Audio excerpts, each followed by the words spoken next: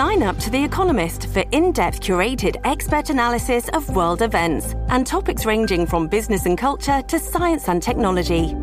You'll get the weekly digital edition, online-only articles, curated newsletters on politics, the markets, science, culture, and China, and full access to The Economist Podcast Plus. The Economist is independent journalism for independent thinking. Go to economist.com and get your first month free.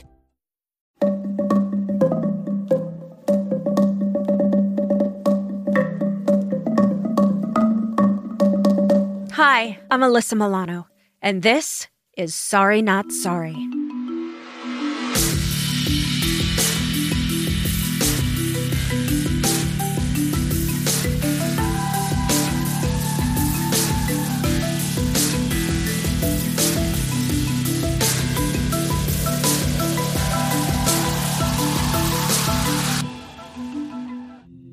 My guest today is Brianna Titone. In 2018, Brianna was elected to the Colorado General Assembly, making her the first openly transgender state legislator in Colorado and one of the first in the nation.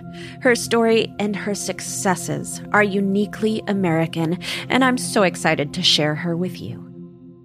In the state of Pennsylvania, there's never been an elected transgender politician yet. I am and if elected, the first, I'll be the first transgender Most people realize that I'm the run first for transgender federal woman to be running office for governor. in When I decided to run, I started seeing all over the internet that JC White transgender is running for governor. An EMT. They title My it life one from where we all decided come to from. be It's me. how someone When I can transitioned, represent I was us. It's absolutely 49. critical for We need our to youth to have have a people voice standing in front of them Washington, that are DC going to represents fight the fight for them. That's why I'm running. Minneapolis is also making national headlines for electing 2 openly transgender candidates to the city council. We all really have the same goals. We just have different ways of trying to get to those goals. I'm Brianna Titone, and I'm running for Colorado House District 27.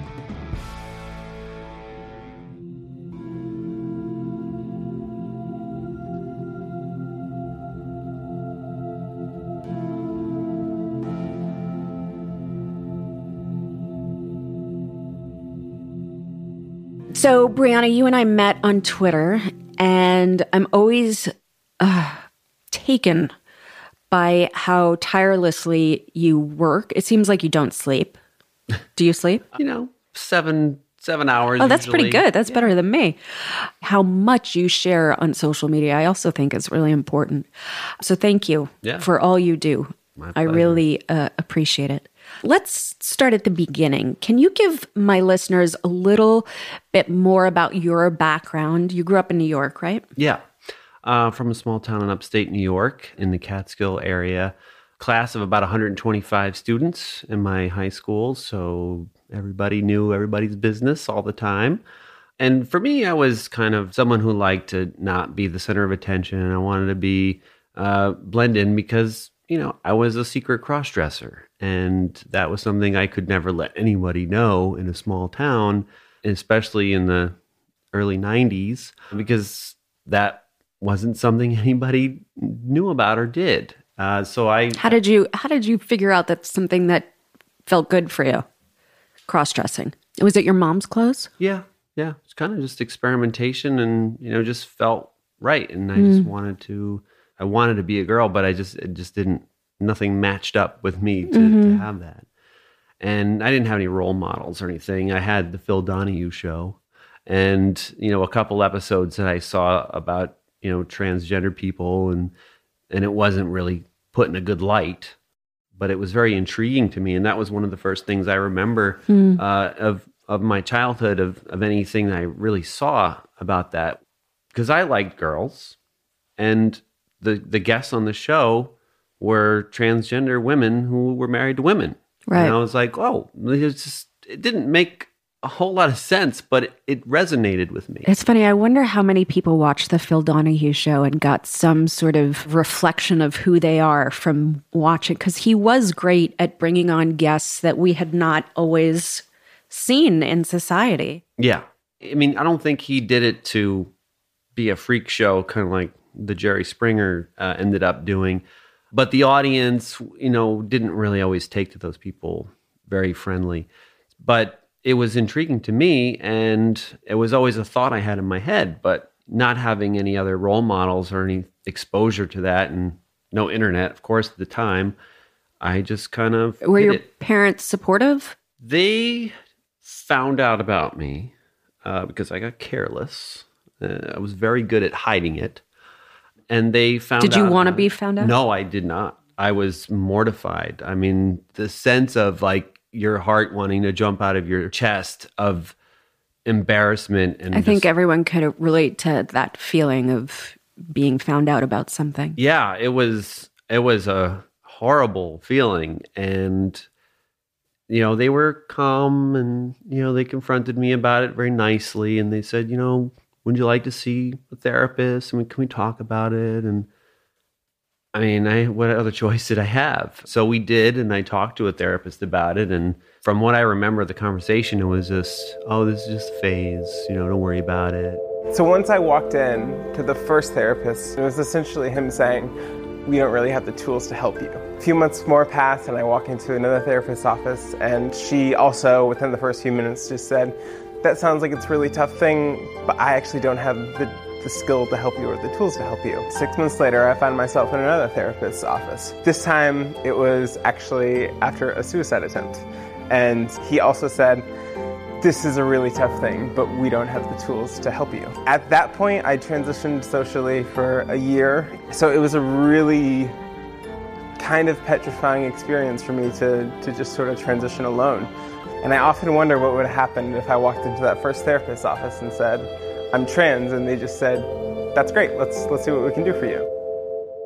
You know, they didn't really know a lot about that kind of stuff back then. And especially in a rural part of New York, the therapists really weren't going to know a lot about it. If I went to New York City and saw a therapist there, they might have some more information about it and maybe better trained in that. How old were you at this point? I think I was probably 13.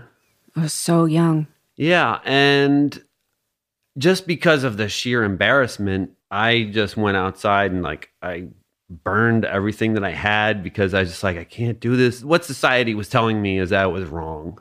Right. And also you wanted to feel like you were fitting in school, and you wanted to sort of disappear, as you said before, and yet how you felt was other than. Yeah.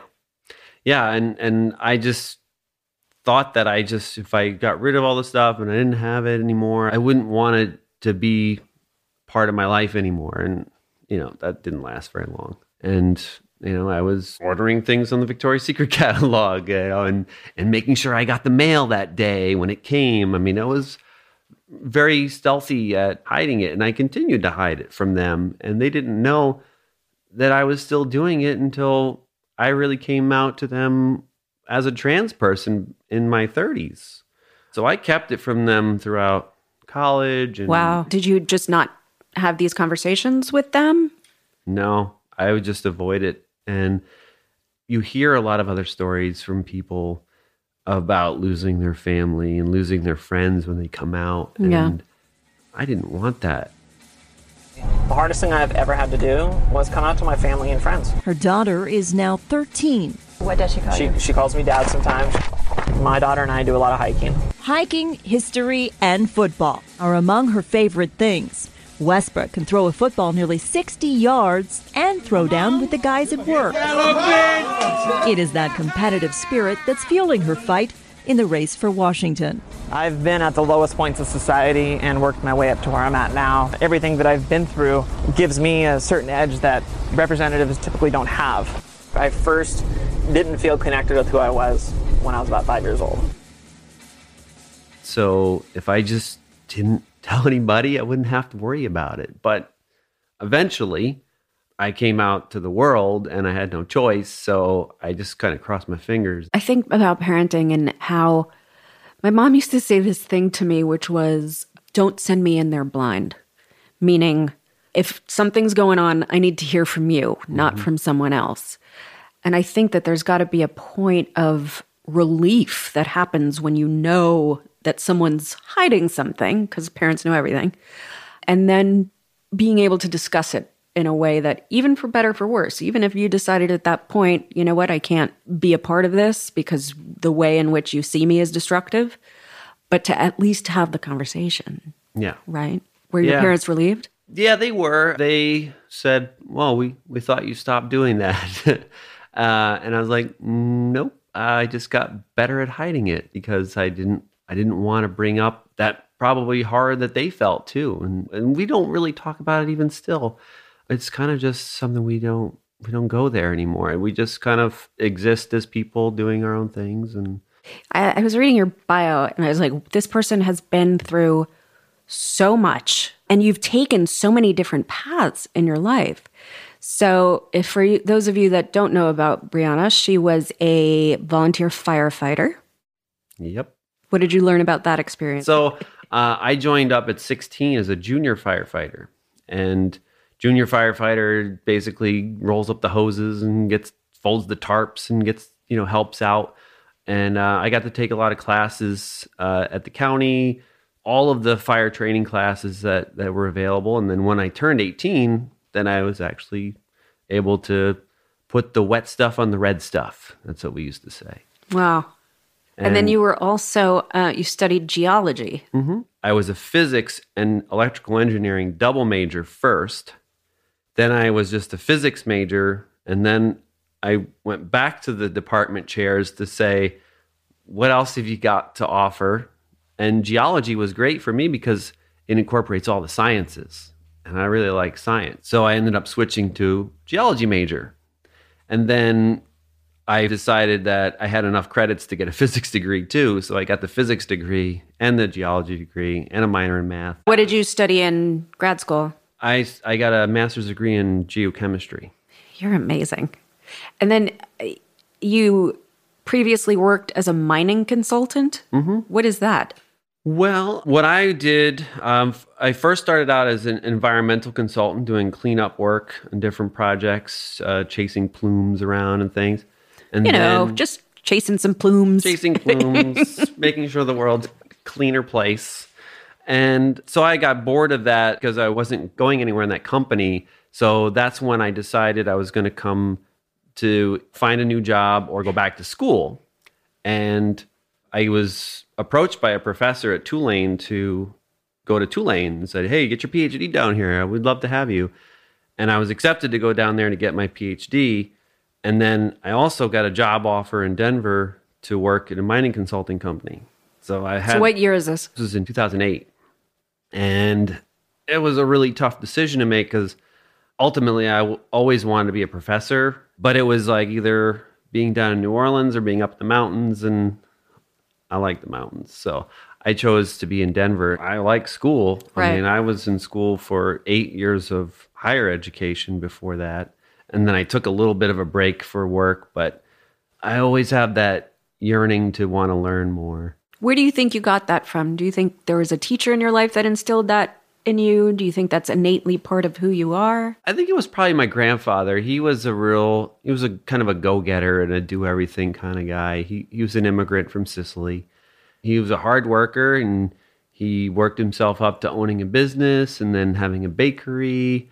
And through his success, he would always go traveling and learning about new cultures. And he always had lots of stories. And I always would love to listen to all of his stories. And he was a wealth of knowledge, and I was just a curious kid who really just wanted to know everything. And I had a source of someone to tell me a lot of things. So yeah, that's nice. Especially generationally, too.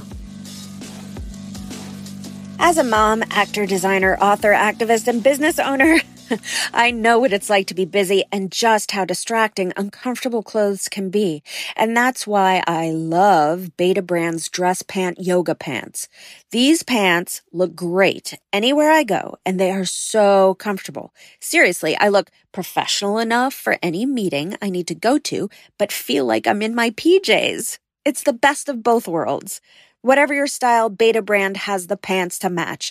Choose from dozens of colors, patterns, cuts, and styles like boot cut, straight leg, skinny, cropped, and more. They even have a pair with 8 pockets. And now they also offer premium denim with the same flexibility and comfort as yoga pants. Right now, our listeners can get 20% off their first order when you go to betabrand.com/Alyssa. ALYSSA. That is 20% off your first order at betabrand.com/Alyssa. Millions of women agree that these are the most comfortable pants that you'll ever wear. Go to betabrand.com/Alyssa, ALYSSA, for 20% off. So with this background, I'm trying to figure out how you got into politics. So as a mining consultant, I traveled all over the world to different projects, doing mostly field work all over the place. And that wasn't really the path I really wanted to go down. And we have to rewind a little bit. On September 11, 2001, being a firefighter at that time, volunteer firefighter, seeing the attack on the World Trade Center was a very impactful thing to me because a lot of first responders lost their lives. Right. And, almost joining the military a couple times, I felt patriotic to want to serve and to do things for people. It was kind of just what I've always done as a volunteer firefighter. Just I want to help people. I want to do something. And I could never commit to doing the military, but I thought that I might be able to join the FBI. And I thought that I had a good enough path and stayed out of trouble and stayed out of drugs and didn't do any of that stuff. And that's what I was going to do, is actually be an FBI special agent and help make sure that that kind of thing never happened again. So I put in my application and hoped for the best. And they got back to me and said, we think that you're a highly competitive candidate because of all the backgrounds that I had, all the degrees and stuff. I hadn't finished my second master's degree at that time yet, but all of the work that I had done, all the experience really added up to a good possible agent. So the process is really long. You have to do first interviews and then more interviews and tests and physical tests, and it's a very long, drawn out process. And I was trying to do this while I was going to work. Right. And hard. The first meeting that I had with the FBI, I was supposed to leave on a trip to go to the Philippines. And I was been waiting for this meeting for the FBI for a long time. And it was the day I was supposed to leave. So as an honest person who has a hard time making up things that aren't true, I told my boss, I said, can I postpone this trip like one day just because I have this really important thing? Right. And they're like, well, you really can't. We have to stay on the schedule. And they're like, well, what's so important? And I'm like, oh, why are you asking me this? And I'm like, well, I'm trying to get in the FBI and they had the test that day and they didn't let me do it. I had to reschedule the FBI test. Wait, so how old are you at this point? I think I was like 34 or something like that. Wow. Yeah, I mean, you could appreciate how colorful your background is, right? Yeah. Yeah. I mean, it's amazing. So I didn't end up getting in the FBI ultimately because I got too old, and you get too old at 37. So I got through all of the stuff, like almost completely through. But if you turn 37 before you get into the academy, you're done. That's it. So if you have aspirations to get in the FBI, kids, start early. Do it young. Start early.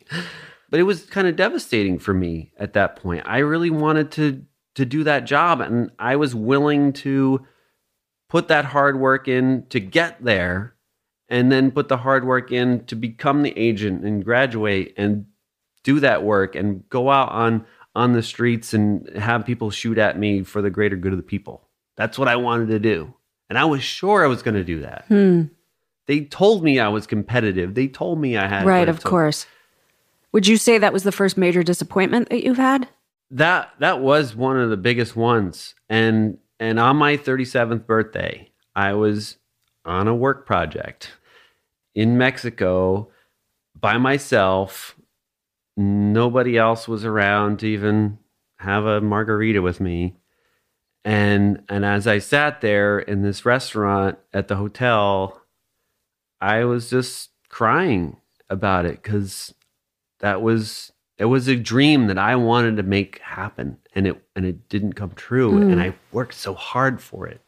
And that was a turning point for me. And I said, well, I don't know what to do with my life now. What can I do?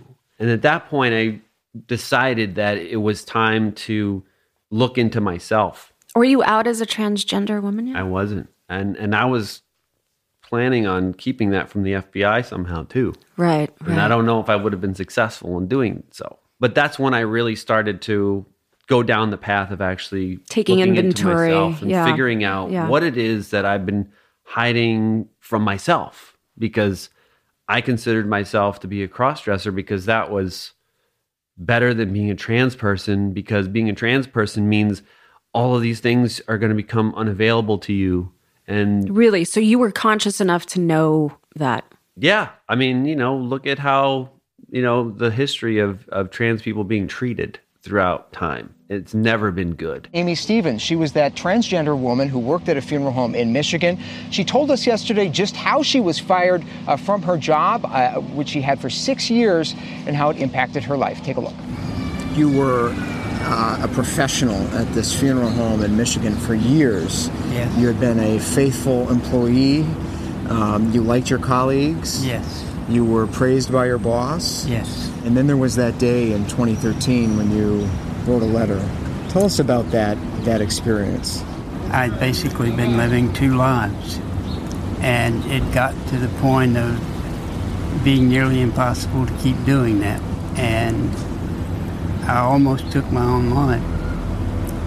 But in that instant, I made the decision that I liked me too much and that I chose to live instead.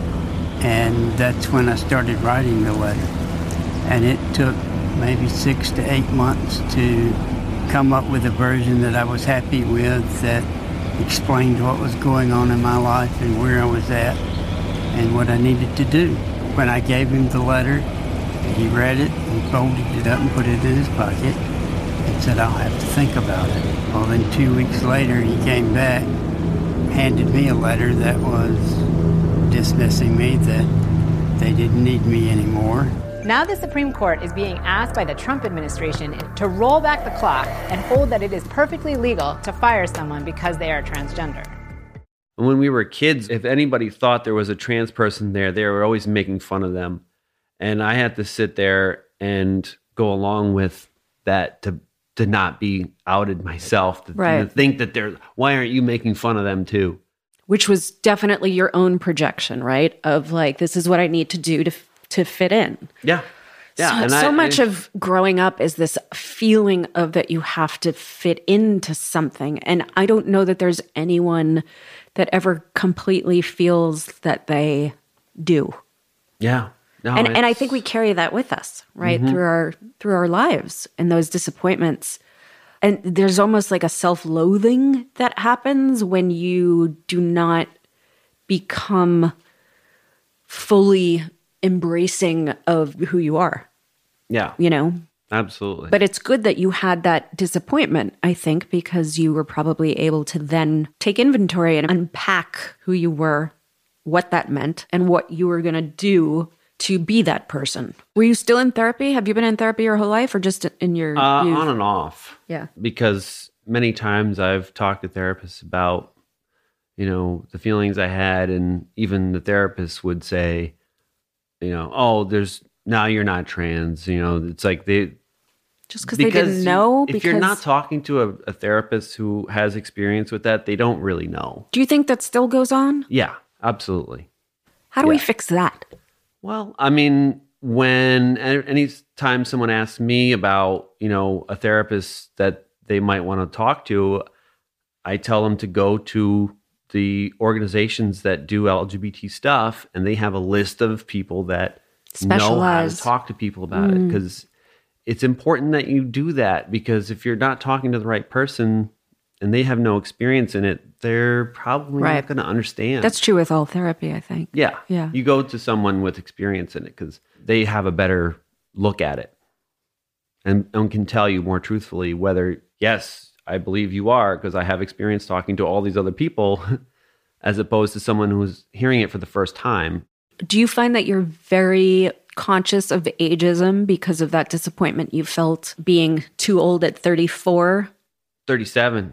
Or 37? 37. Yeah, I mean, I still feel like I would still be a good agent if I was in there today. Of course you no would. matter what. I have no doubt in that. I think ageism is a real thing, though, that we don't really talk about enough. And I think it's definitely in my mind more because we're looking at what, Bernie and his heart attack and Joe and Elizabeth Warren, and so much of the younger candidates' platform is attacking the older candidates based on a generational difference. And I just think it's super hard to see. And maybe I'm more conscious of it because everyone says in my business, after 40, you don't have a career. Right. So ageism is it's something that I think is as dangerous as all the other isms.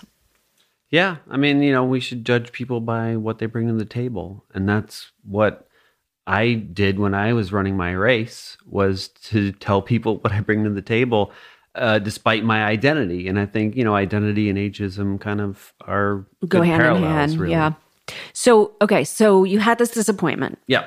You decide, I'm going to figure out who I am, what I want to do. What was the first step in doing that for you? Well, the first step was to really go to a place where I could talk to people that would know how I felt inside. So I went to what was called the Gender Identity Center in Colorado, and they're under a different name now.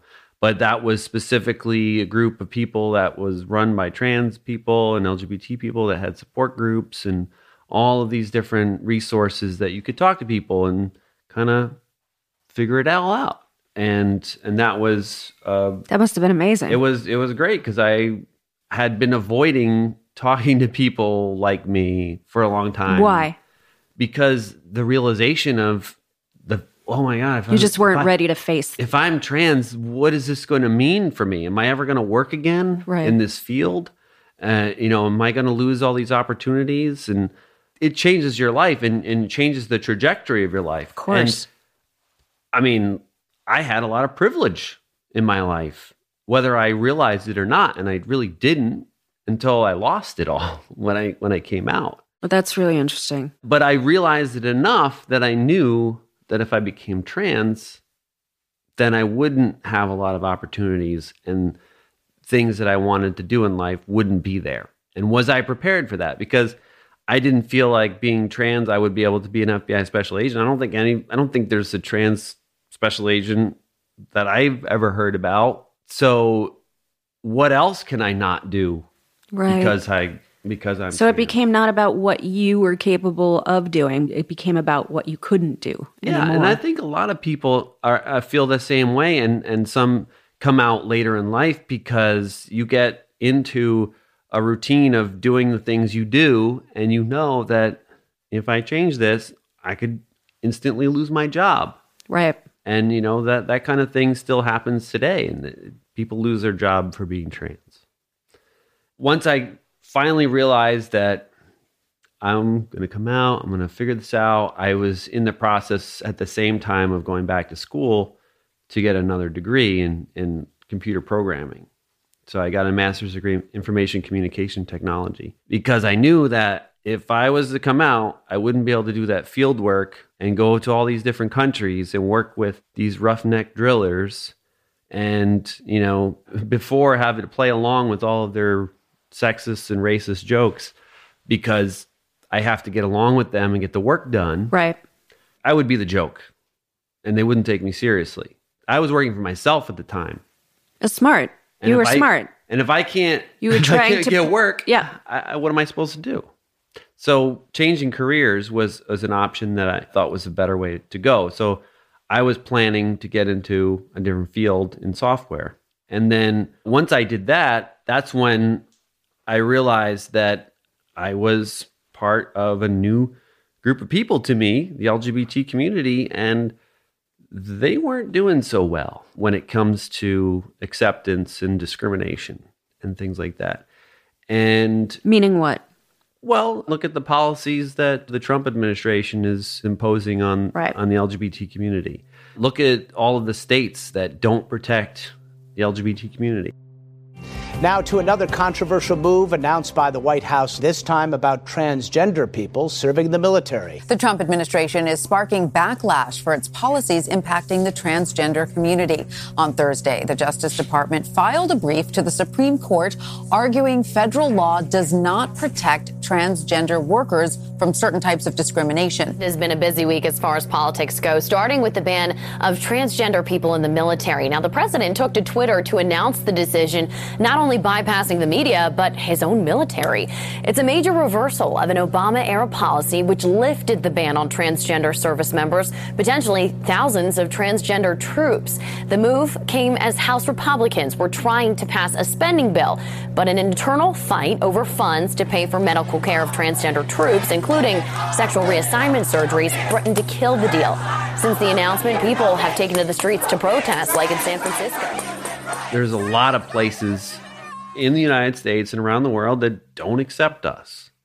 So when I became part of this group, I'm the same person who wanted to be an FBI special agent and put my life on the line to help people.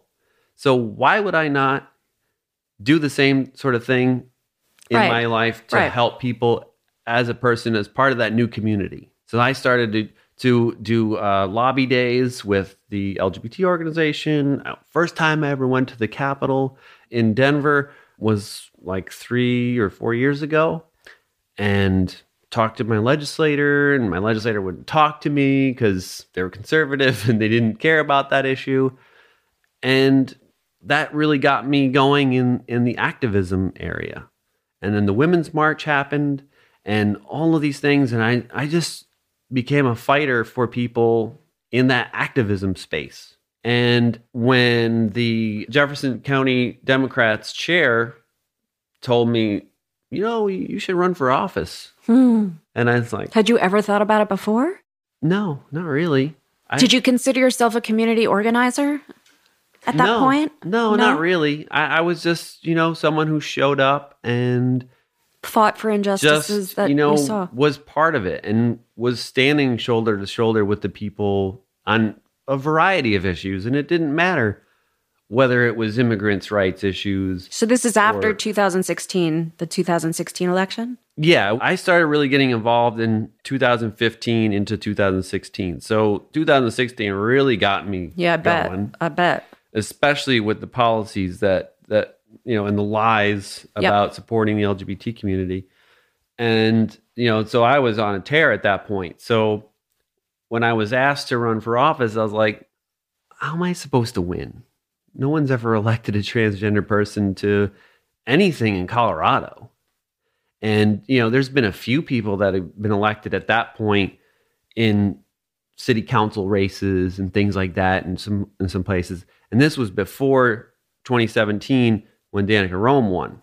Right. Danica Roem, next delegate from House 13. A couple things. To every person who's ever been singled out, who's ever been the misfit, who's ever been the kid in the corner, who's ever needed someone to stand up for them when they didn't have a voice of their own, this one's for you. This election has to prove nationwide that discrimination is a disqualifier. So she had planted the seed for me to run for office. Had you met her? No, I hadn't. I heard about her and I kind of was following her a little bit.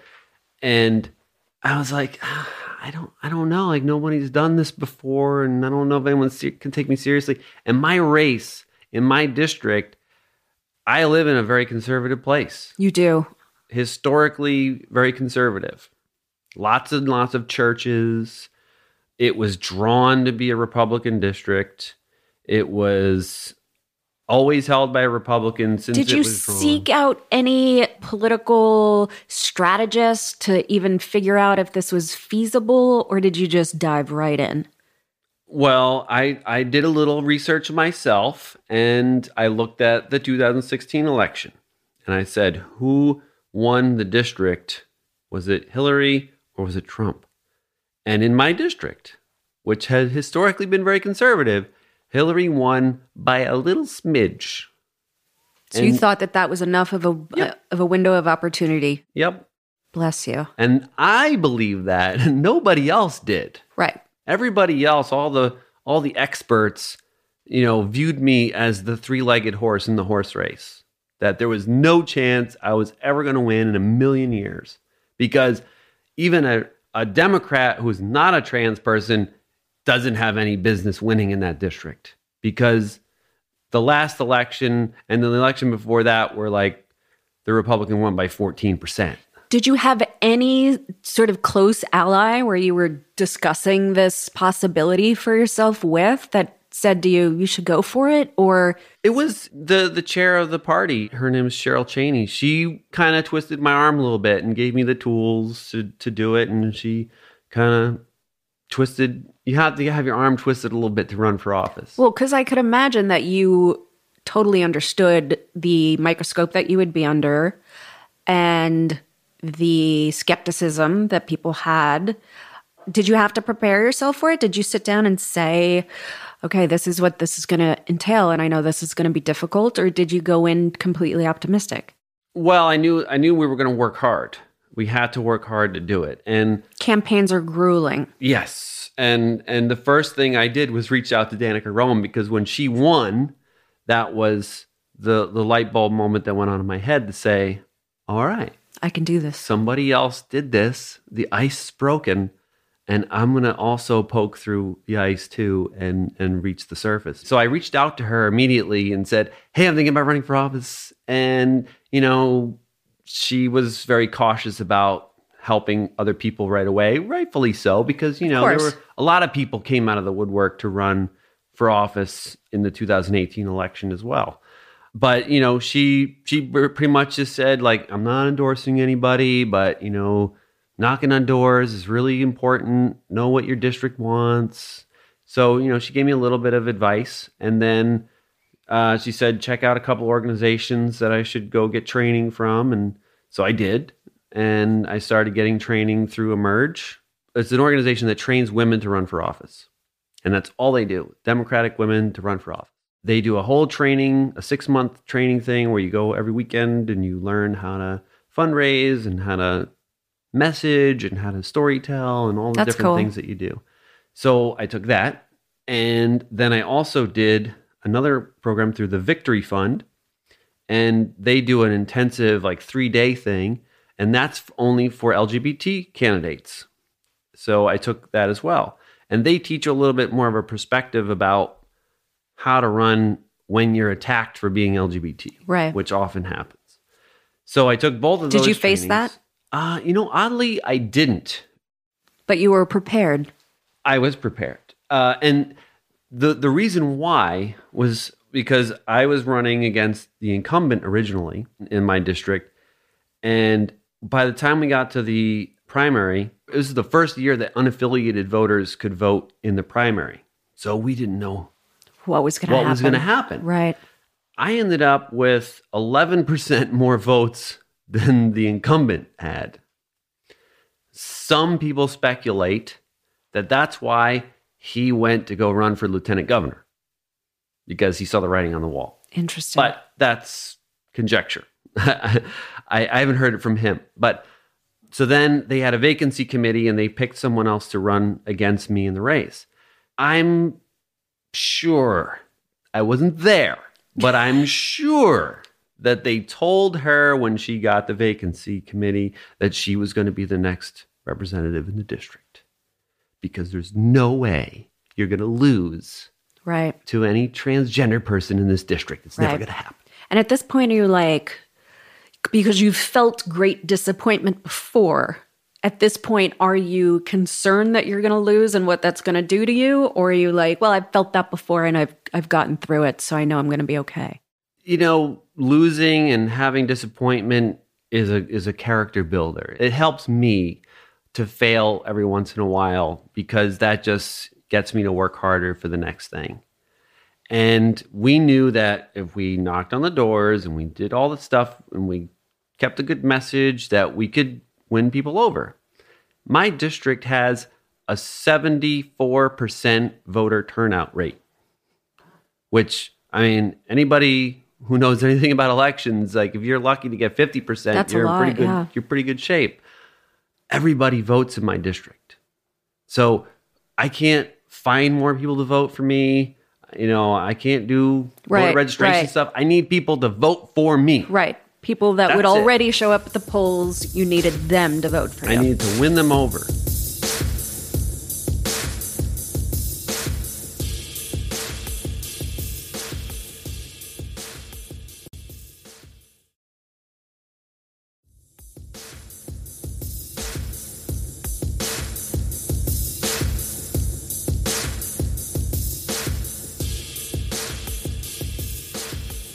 I hired a campaign manager, a field organizer, and a dedicated field. How many doors did you knock on?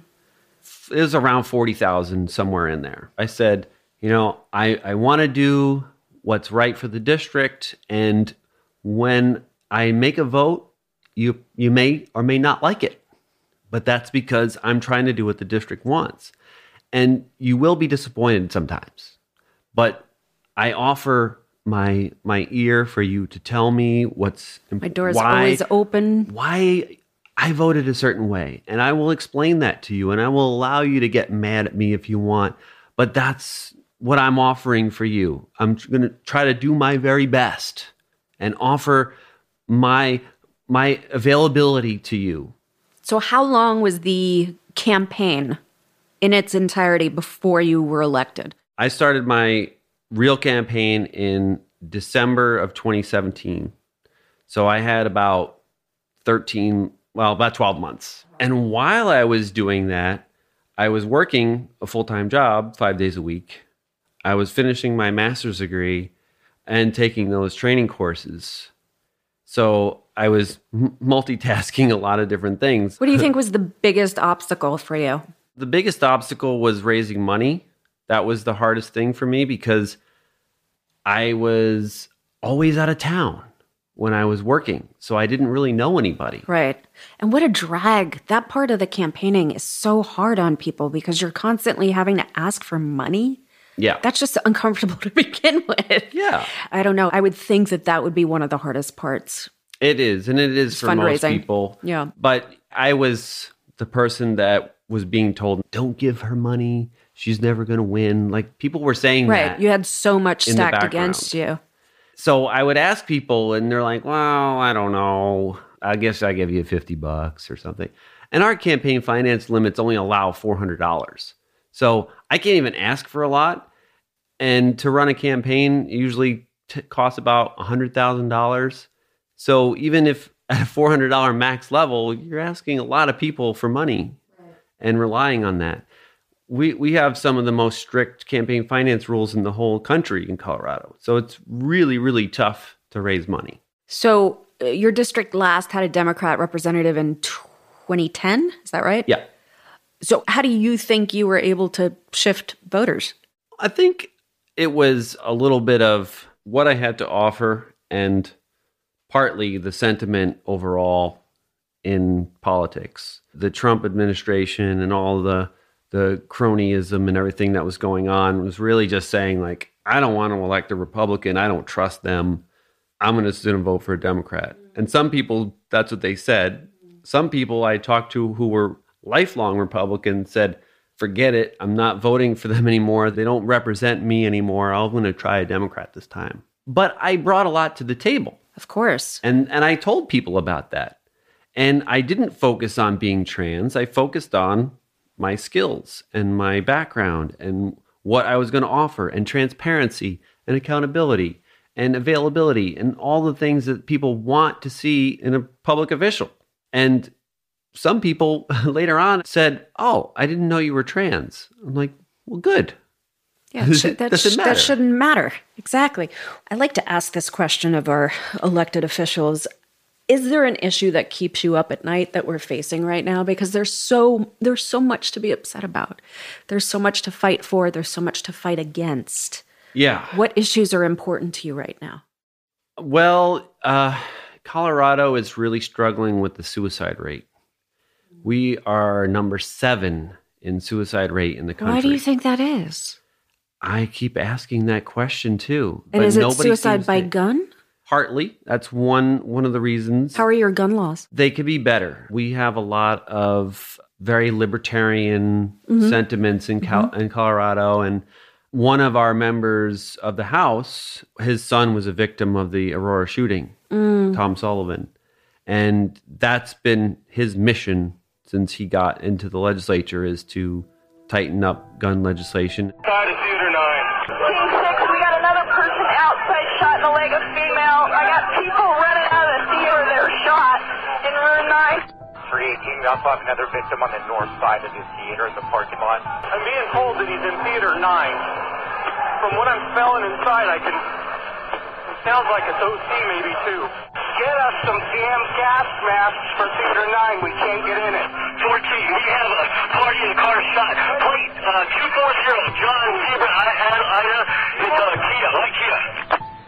And a lot of other people are also working on several gun legislation issues in response to the STEM shooting and the Parkland shooting. Have you seen the state change with the legalization of marijuana, cannabis? Well, there's been growth. A lot of growth is happening in Colorado. I think it's partly for that, but in a lot of other states are also legalizing marijuana too. So I don't think it's that. I think the reason why is Colorado economies is really good. We have a lot of good high-tech jobs, and we have great weather, except for wintertime, it gets a little chilly. And we're going to have a cold stretch coming up.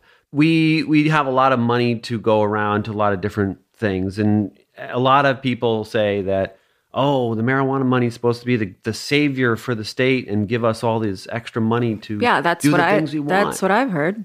But it's not so much. The way that the law was structured, only certain money can go to certain things, and it's capped at that. So schools get a certain amount, and then a certain amount goes to this, a certain amount goes to that, and then we do use the rest of it for other mental health things, but it's not enough. It's not. So what do you do about the suicide? What if you were to make a law, something that would help those that need the help? What would it be? Well, I'm working on a couple different things. One is around mental health first aid, and which gives people the knowledge about how to talk to people that have mental health issues. So if someone's suicidal or they have depression or other things or getting into substance abuse, it helps you talk to that person in a productive way that doesn't belittle That's smart. them. I can't believe that that's not a thing, right? It's one of those things where you go, oh yeah, of course. It's a life skill. And I took the class and it was just like, oh yeah, I mean, it makes total sense. And what did you call it? Mental health first aid? It's called mental health first aid. I like and it. It's something that we're doing in Colorado, but only a certain percentage of people have it. And when you have it more ubiquitous in the community members can help each other identify when there's a problem, and then you can catch that person sooner before they get into a crisis. We all know how to heal ourselves when it comes to physical wounds, but what about those traumas that affect us mentally? Treating pain for the brain is possible with mental health first aid. So many people are afraid to get treatment, and preparing someone with tools like this allows them to not be afraid. I said, Joe, how do you plan to kill yourself? I was very surprised that I said that. Joe isn't the worker's real name, but Jim's story is very real. His auto shop colleague answered his question with a specific plan for suicide. You know, Joe, how do you think this is going to make, your parents feel? They were questions Jim brought to work with him from a mental health first aid course. The funny thing is that in my 20s, I always wanted to do something with my life that was going to do something great. And I had a lot of ideas and a lot of creativity. And I thought I was going to invent something, maybe. But you knew that you were going to... I knew I had to do something. And that's pretty incredible. And I'm living that now. And I never expected this to be how this was going to happen. So I'm living my dream come true, doing what I'm doing now. And that's why I work so hard, because it's necessary. I would be doing a disservice to myself if I wasn't living my dream to the fullest I could do and making the most impact. So if you could just take a moment and talk to those kids right now, those kids that are scared about their future, those kids that are scared to show who they are to their parents, what would you say to them? From your own experience, from your own heart, from your own being. Yeah, it's okay to feel scared and to feel vulnerable, but there are a lot of people that are working really hard to make sure that your life is going to be fruitful and safe and a bright future for you. And know that no matter what, good will prevail, and we will set up the world for you to grow and to be a part of it in no matter what way you want to be. Because you have a right as a human being to be whatever you want to be in life. You want to be a doctor or a state legislator or congressperson or teacher or whatever you want to be. There's an opportunity there for you, no matter how you feel inside and what your identity is or who you love. It doesn't matter, because we're fighting for you. Thank you so much for being a part of this, Brianna. I really appreciate it. It's a pleasure for me to be here. I really appreciate you inviting me on. People respect the fact that everyone needs to be treated fairly. A workplace in which transgender people are included is a workplace in which everyone is included. You should have a process in place. It's one thing to have policy, but you really need to have a process in place. You need to have a roadmap so you have a better understanding of what you need, the steps you need to take with this employee. Companies need to realize where they inadvertently out people, trans, gay, or anything. Figure out what are these ways that we have biases, that we just assume everything's okay. We have to stop assuming, and if we're bringing people into a space to have a collective mission to work together, then we need to get to know people more individually and say, what is it that you need to succeed in this environment? When you are excluded, it hurts. It's an awful feeling. It gets in the way of being creative, productive, innovative. It's unhealthy. I need to go to work for a company that accepts me for who I am. Gender normativity impacts every single employee that you've ever worked with, every single human being that you've ever known. When you decide to come out, you don't come out in a vacuum. Everyone in your life, however small or big they are to you, they transition with you. I can bring my whole self, and people respect me. Customers love me. They look for me. If there's anything that defines what it means to be an American, it's freedom. My friend Harvey Kaye, who's a history professor and a bit of an FDR nerd, talks all the time about FDR's 4 freedoms: freedom of speech, freedom of worship, freedom from want, and freedom from fear. But with no disrespect to Harvey or to President Roosevelt, I'd add one more freedom to that list: the freedom to be yourself.